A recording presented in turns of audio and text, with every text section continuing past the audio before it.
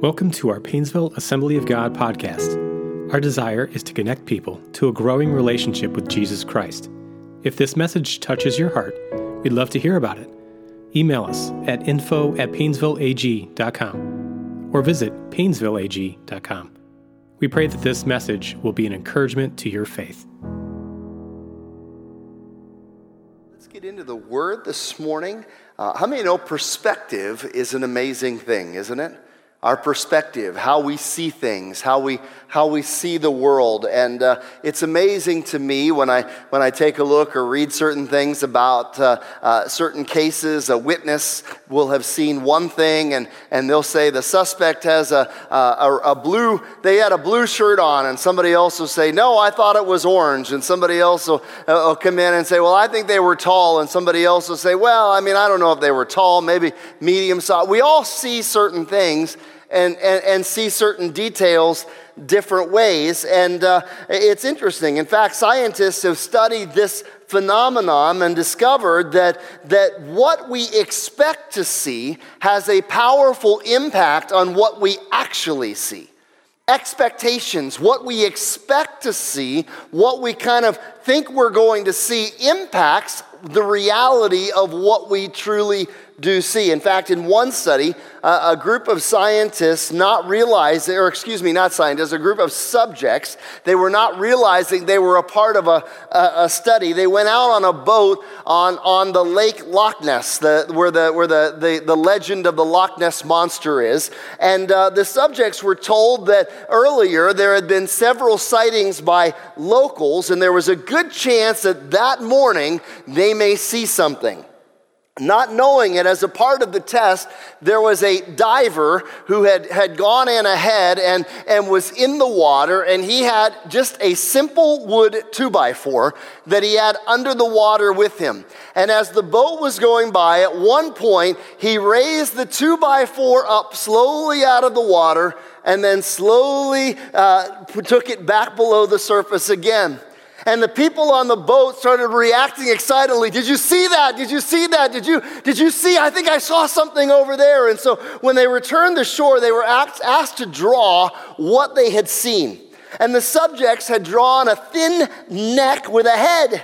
That what they saw was very different than what the reality was, because they went into it expecting that they might see something. And so what they actually saw was determined by their expectations and what they had imagined. I think sometimes when it comes to our lives and when it comes to relationships, sometimes we too can have our perspective impacted by expectations, sometimes positive, sometimes we go in with negative expectations, and that too can impact what we see and the reality of what is before us. I think oftentimes we don't see ourselves, we don't see other people or circumstances the way Jesus does, because we have been primed to view them very differently. Perhaps our culture, the media, maybe our circle of friends, the people we surround ourselves with or that we associate with, have primed us to look at a certain situation or a certain thing and see it through a particular lens. And so we don't see it as it actually is, or the reality that it is. I think our vision is colored by the information that we digest, the experiences that we have, and the culture that we're immersed in. I really believe we have to be careful of those kinds of things. I think that's why Paul, when he was writing to the Philippians, in Philippians chapter 4 and verse 8, said that whatever is pure and whatever is lovely and whatever is honorable, whatever is true, and went down that list. Think on these things. The things that we immerse ourselves in have an impact on how we view the world around us. And I think that the question remains, do we see ourselves? Do we see others? Do we see our circumstances the way Jesus does? So I really felt impacted to take a look through the Gospels and to take a look at different stories and to ask the question, what did Jesus see in this situation? And to look at things through the eyes of Jesus. So a couple of weeks ago, we were in Mark chapter 2. We're going to remain in Mark chapter 2 today. But in Mark chapter 2, a couple of weeks ago, we talked about a paralyzed man who had 4 friends that had great compassion on him and a great concern. He wasn't able to get to Jesus himself. They brought him on a stretcher. When they got there, the house where they were at was completely filled. It was filled to capacity out to the doorways. They couldn't get him inside, so they went up on the roof, as oftentimes was custom. There were steps that went on the roof, and they opened up the roof and lowered him down to Jesus, wanting Jesus, believing, had a kind of confident faith that Jesus could heal him. They got creative in their endeavors. They didn't let anything hold them back. They lowered him down, but Jesus, when he looked at the man, saw that he had a greater need than just physical healing, that he needed his sins forgiven. How many of you know Jesus sees things differently than we see things? And we talked about how Jesus knows how to meet our greatest need. Now, he also healed the man, and that stirred up quite a bit of amazement and also wonder. But he also forgave the man's sins. Jesus sees our greatest need. Today we're going to continue in Mark chapter 2. So if you have your copy of God's Word, open it up to Mark chapter 2, and we're going to continue this story. Jesus is still in the same fishing town, fishing village, the village of Capernaum in the region of Galilee to the north, and it's there that Zebedee, James and John, the father of James and John, had his fishing business, and James and John were a part of it. It's there that Andrew and Peter had their fishing business. It's probably their hometown where they lived, probably where Peter's mother-in-law also had lived within the town of Capernaum. It was kind of a home base for Jesus as he ministered in the region of Galilee. You would see him going, getting in a boat and crossing over the Sea of Galilee. He'd oftentimes come back through Capernaum, and it was here that following this amazing miracle of healing the paralyzed man, that Jesus is going out from there, and there are crowds that are following him. And our next story, where we see that Jesus saw something, actually saw somebody, happens. Jesus sees a man, and he approaches him, and he invites him to follow. Here it is, Mark chapter 2, starting in verse 13. I'm reading from the New Living Translation. Then Jesus went out to the lake shore again and taught the crowds that were coming to him.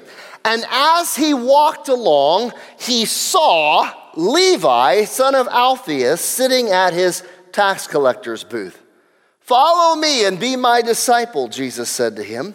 So Levi got up and followed him.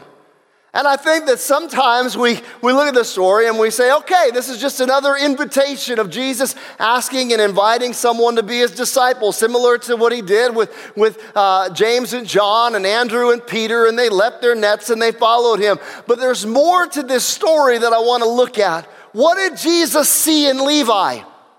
What did Jesus see in him? In fact, the Greek word translated saw here is the word theomai, and it means to wonder or behold with a thoughtful and ponderous gaze, which deliberately observes an object to perceive it correctly in detail. In fact, the commentary that I read said that the word describes Jesus' ability to see what's on the inside of a man. Kind of like 1 Samuel 16:7, where God had said to Samuel, don't look at his outward appearance. For man looks at the outward appearance, but God looks at what? The heart. You see, what Jesus sees is differently than what we see. When we look at people, Jesus sees them differently than what we see, because Jesus sees what's on the inside. So what did Jesus see when he looked at Levi? Or as you might know him in Matthew's gospel, Matthew. We're talking about the same person. Levi and Matthew are the same person. But in both Mark and in Luke, they write, and the writers call him Levi. And we'll talk about why does Matthew in his own gospel refer to himself not as Levi, but as Matthew. That's really important for us to understand, and we're going to unpack that this morning. So hang with me a little bit. Number one, two qualities that Jesus sees in us through this story of Levi. Number one, Jesus sees people for their potential, not their problems.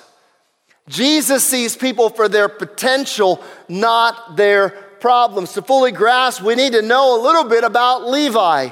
We know the text says that he was a tax collector. It says that as Jesus was walking along the shores of Galilee, he passed him and he was working at the tax collector's booth. Hey friends, just a reminder, April 15th is coming up. If you haven't done so yet, you may want to get working on your taxes. Right? There were taxes then, there are taxes now. How many know there's nothing new under the sun? However, people who are tax collectors, we may look at the IRS and go, oh, we don't really like that. But I got to be honest with you, more than just the IRS, tax collectors in this day and age were a little bit, they were a little bit shady, so to speak. Since Capernaum was a caravan route between east and west, there was a lot of trade traffic that oftentimes passed through this very strategic town. And taxes were collected on everything that passed through the town. You might think of tariffs if you've ever come from, you think in the airport, this is duty free. How many have ever seen that before? Because let me tell you, governments want to get theirs. If you have something, they want to tax it and get theirs. And there's two categories of taxes. First, there were fixed taxes. These were commonly called the poll tax. They were assessed to people just simply the air that they breathed. How'd you like that, right? There was also a ground tax, which was 10% of all the grain, the wine, the oil, and there was an income tax of 1% on all earnings. And then there was a second category of taxes. So those were kind of the fixed taxes, but they had specific things, specific percentages to them. But there was a second type of taxes that was and they were import or export taxes on tolls for using roads, and the taxmen oftentimes would rob people blind. This was at their discretion. This wasn't something that had a law legally to it. This was at the discretion of the tax people. In fact, carts were taxed oftentimes by how many wheels were on your wagon. How would you like that? If travelers and merchants did not have the means to pay the tax collector would loan them the money and then charge them 50% interest after the fact, thus putting them into debt. Levi worked, get this, for the Roman government.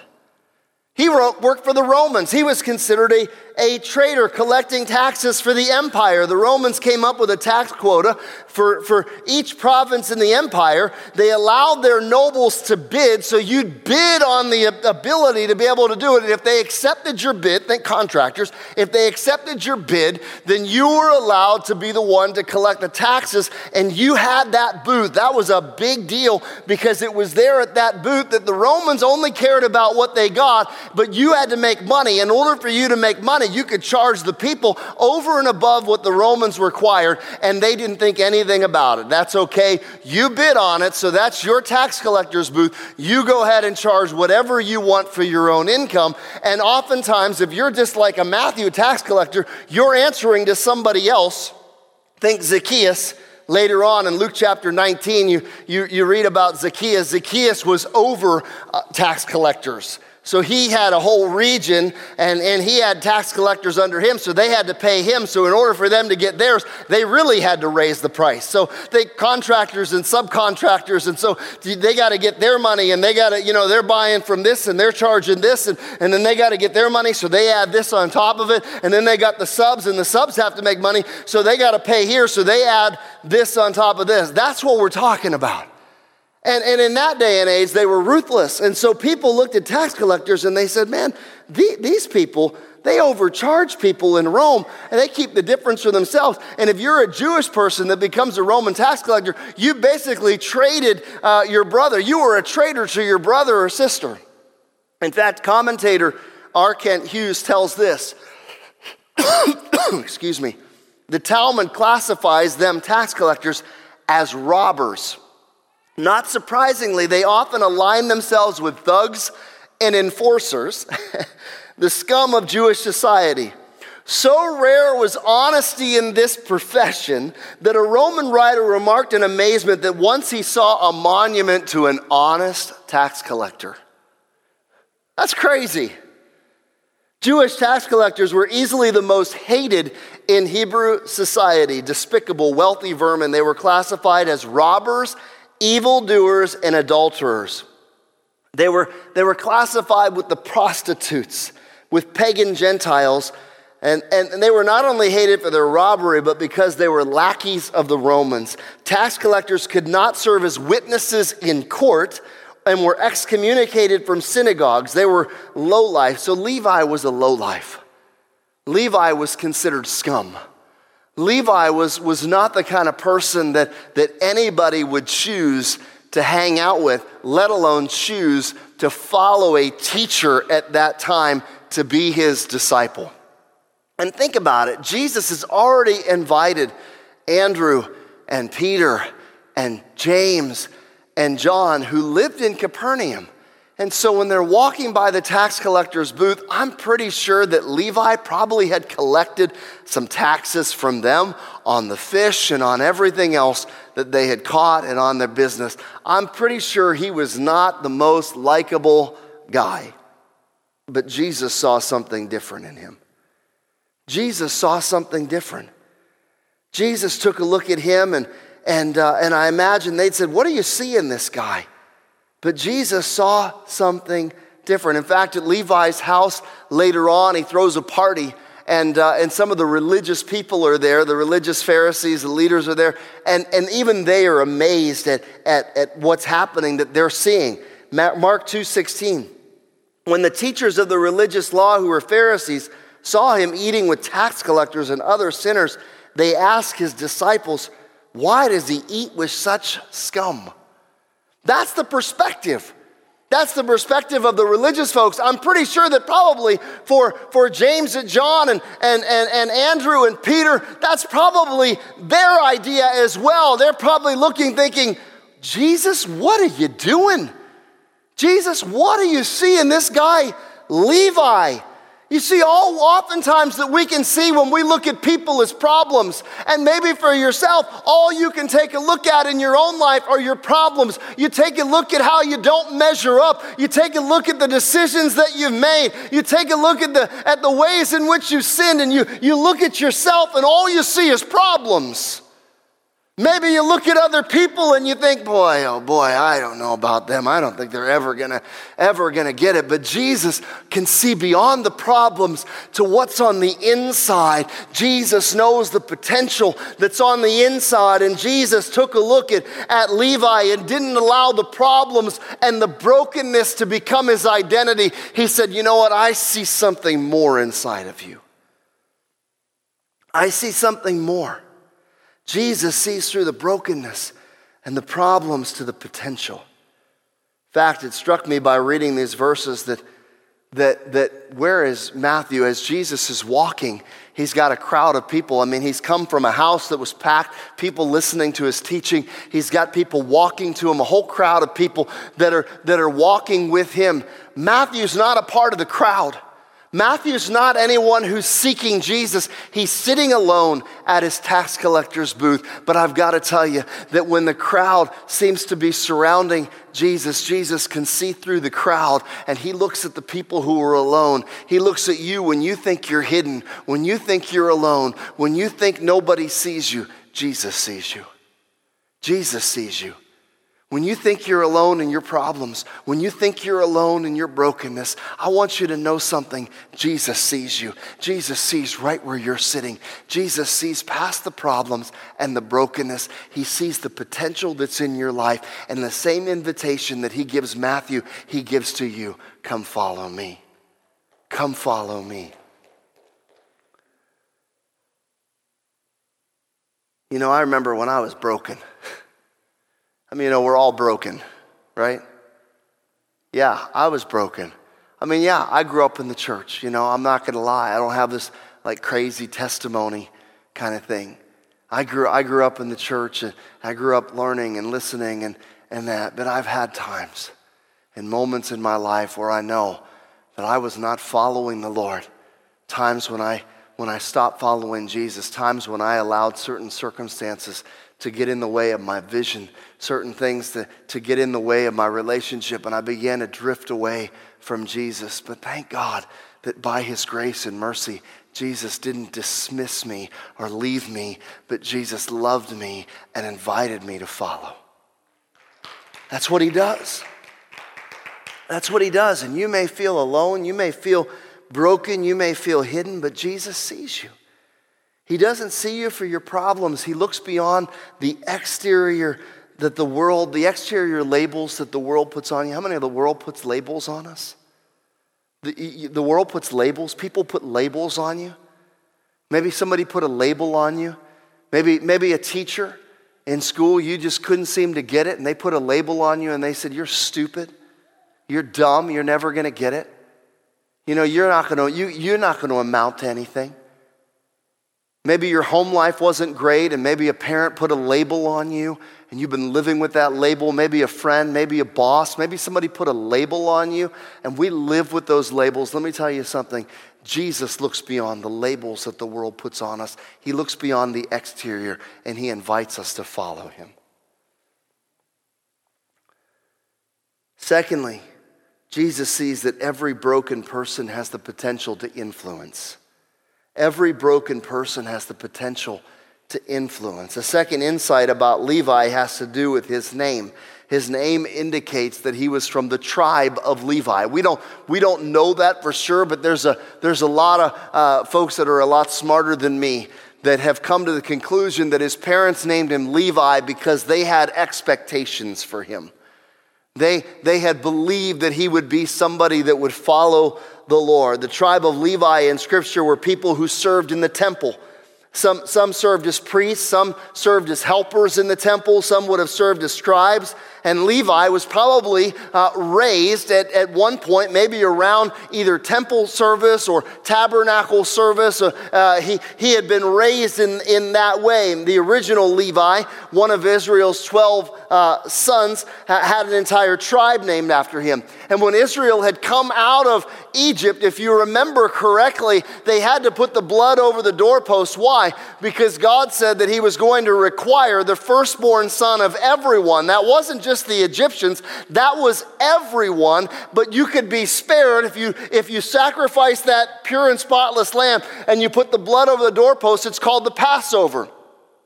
Well, in Scripture, if you read through the Old Testament in Scripture, it says that God requires the firstborn of everything, the firstborn of your flocks, the firstborn of everything. But he said that instead of the firstborn of every tribe, that he would dedicate the tribe of Levi for himself in place of the firstborn. And this is critical moving on if you think about Jesus being the Lamb of God who takes away the sin of the world, that Scripture also describes him as the firstborn among many. Because he requires the firstborn. That's part of his grace and his mercy. That's just a little extra. Hopefully that just like, whoa, wow, that was really cool. If you didn't know that. But he set aside the Levites in place of the firstborn, and he would take them and they would serve by running the tabernacle, the temple worship systems. They were set apart for service to God. And I'm sure that Levi's parents had great expectations for him. They saw great expectations, but I'm pretty sure that somewhere along the line, with Levi sitting in the tax collector's booth here and his parents naming him Levi over here, that something had happened. Somewhere along the line he drifted. Somewhere along the line he didn't live up to those expectations. Somewhere along the line he had got disenfranchised with maybe some of the things that he had saw in the worship. Maybe he took a look at some of the hypocrisy that was happening and kind of got disenfranchised and said, you know what? I don't think I want any part of that. That's not appealing. I don't think that's working for me. I don't like that. And maybe he got disenfranchised with the way it was. Maybe he got tired of Roman occupation and God not coming through, and 400 years of silence, and thought, God, where are you? I don't even know if I want to believe this anymore. And somewhere along the way, he drifted from that and he began to say, you know what? When in Rome, do as the Romans. I don't know if I want this church thing anymore. I don't know if I want to do that. I mean, church is full of hypocrites. So is the gym, by the way. Right? I mean, people get disenfranchised, and maybe that's you. Maybe you've gotten disenfranchised. I'm pretty sure that Levi, somewhere along the line, had gotten disenfranchised, and instead, he got caught up. He looked and he said, well, you know what? That seems to be a pretty good lifestyle. They seem to be having a lot of fun. They seem to be making a lot of money. There was all kinds of draws, something that was drawing, something that had drawn Levi away from his roots as a Jewish boy whose parents had expectations. Somewhere along the way, he had drifted away, and now he's sitting at the tax collector's booth. But when Jesus was walking with the crowd, he saw Levi, and he said, Levi, come follow me. Levi, come follow me. Sometimes we drift away, right? But Jesus shows up, and Jesus sees value in ourselves that we don't even see in ourselves. How many are grateful that Jesus sees value in us? There's a lot of things. When you think about value, I think that value is really determined by the price that someone is willing to pay for something. The price that somebody's willing to pay for it. What I mean by that, I'm not much of a collector, but I know that there are people that are collectors, and I'm always amazed by what people spend their money on. In April 2011, for instance, an anonymous collector purchased a 1909 Honus Wagner baseball card for $2.8 million. $2.8 million for a baseball card. Like, I don't know, maybe you're a baseball collector, maybe you're a baseball fan, and you go, wow, I would have paid for that, because that might be something that you value. For me, it's just not worth the price. I don't value that. The least expensive Picasso painting sold in November 1999 at Christie's for $45.1 million. In October 2018, a 73-year-old bottle of French Burgundy sold for $558,000. And probably something a little bit more real, just last weekend, the last football, the football that was the last touchdown pass that Tom Brady had thrown resulted in $518,000, that sale. In that playoff game against the Rams, when Brady threw that, last weekend there was an auction, and there was somebody that paid, believing that this football was the last touchdown pass football that was thrown for a touchdown pass that Tom Brady had done. And less than 24 hours later, Tom Brady said, nope, I'm not retiring, I'm coming back.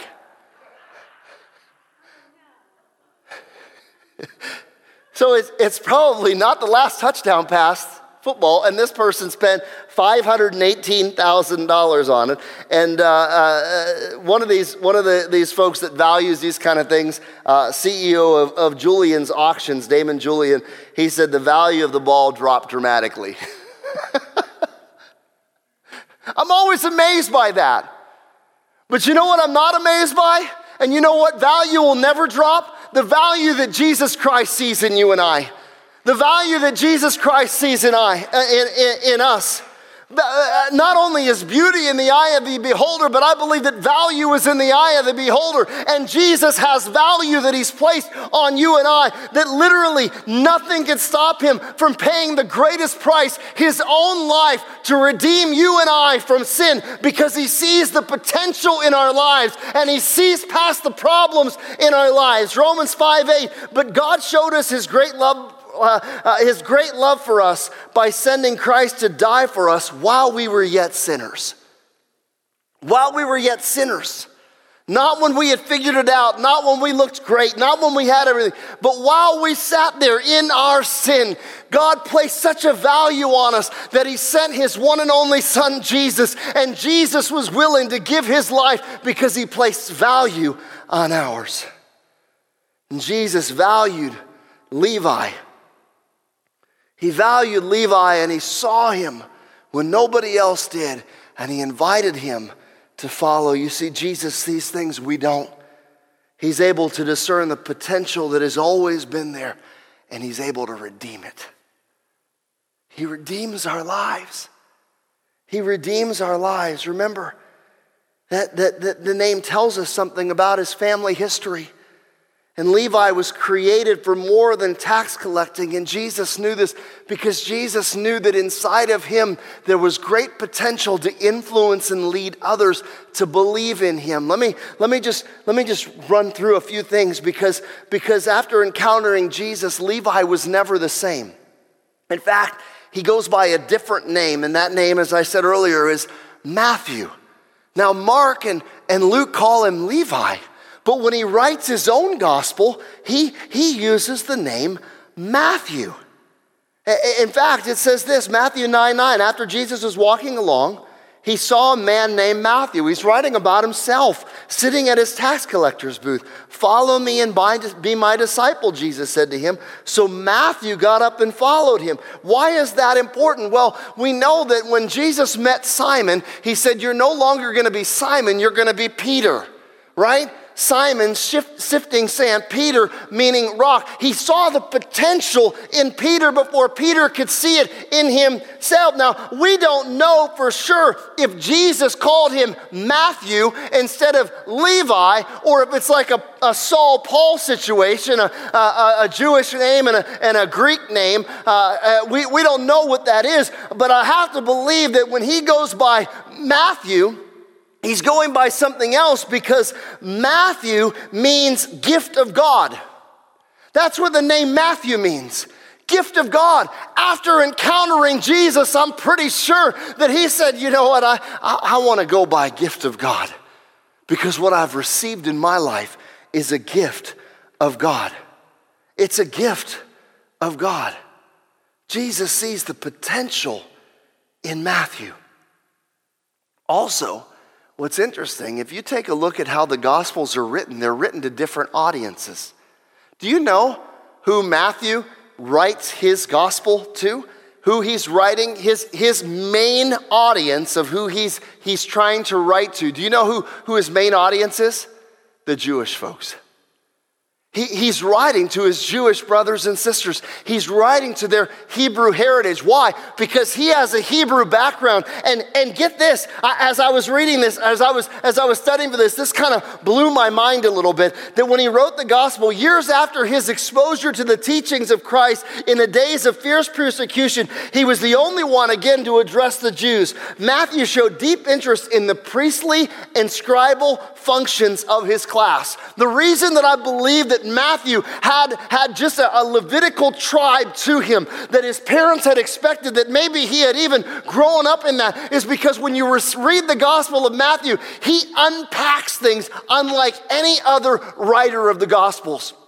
In terms of understanding the priestly class and the scribal functions. His gospel focuses more on the law, the Old Testament law, and how Jesus was a fulfillment of that law, and the others don't do that. He also opens his gospel with a genealogy dating all the way back to the Hebrew genealogy, showing how Jesus followed the genealogical line leading up to Jesus, and he includes a whole lot of unsavory characters like himself. He understands this stuff. Christ's fierce denunciations of the Pharisees and the prophecies of the end of the temple era are most fully recorded in the writing of Matthew. Jesus also redeems Matthew's interest in money. So he takes not only his experiences growing up in that, but also his as a tax collector, how he learned how to manage money. Now he was never given the treasury. I mean, who would give Matthew, a traitor, the treasury? They gave it to Judas.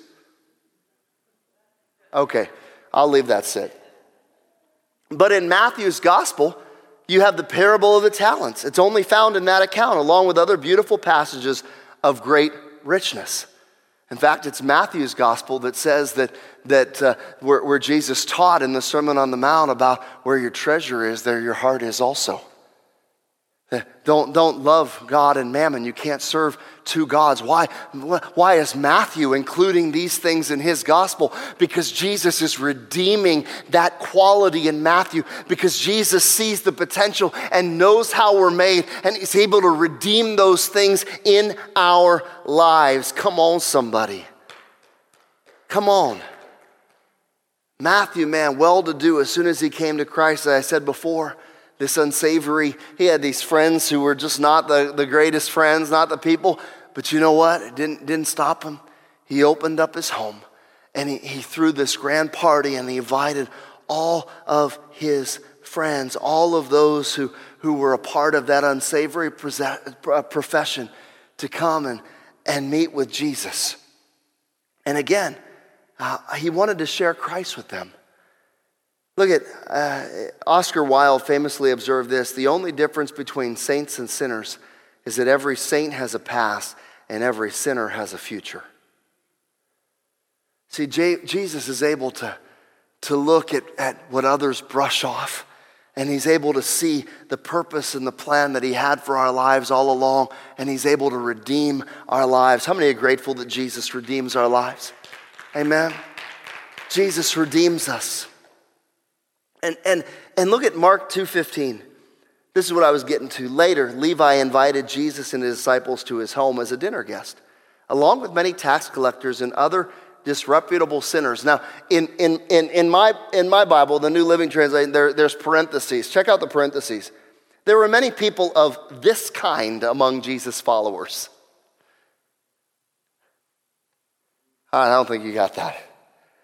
There were many of this kind. What kind? Sinners and broken people who Jesus valued and saw their potential and invited them to follow him. I've got to be honest with you, friends, that sometimes we're a little afraid to invite people to come and meet Jesus. Maybe if Jesus was such a judgmental and harsh person, Matthew, who would follow Jesus, might not have been apt to invite his friends to come and to meet Jesus in his house, but he had encountered Jesus. He encountered his grace. He encountered his mercy. He encountered his love. He saw the eyes that saw him in such a way that he wasn't afraid to invite everybody to say, come meet a man like the Samaritan woman said, who told me everything I ever did. Come meet a man who changed my life. Come meet a man who loved me that nobody else did, who saw past the brokenness, who saw past my problems, who saw past the things in my life that everybody else labeled me, and he saw something different, and he loved me. And he loved me. Come meet a man. Come meet a man. Friends, that's what our call ought to be when you encounter Jesus, is to invite others to say, come meet Jesus who changed my life. Come meet a man who saw my brokenness and brought healing and wholeness to my life. Come meet a man who saw me in my sin and who loved me and forgave me anyway. Come meet a man. Jesus sees past that brokenness and the potential and desires, his potential. He desires to redeem our lives. He sees what others do not see and what we cannot even see in ourselves. And he invites us to discover how we've been truly made to live. So let me just land the plane. How do we discover this gift? Right? You might be asking, how do I discover this? How do I unlock this gift?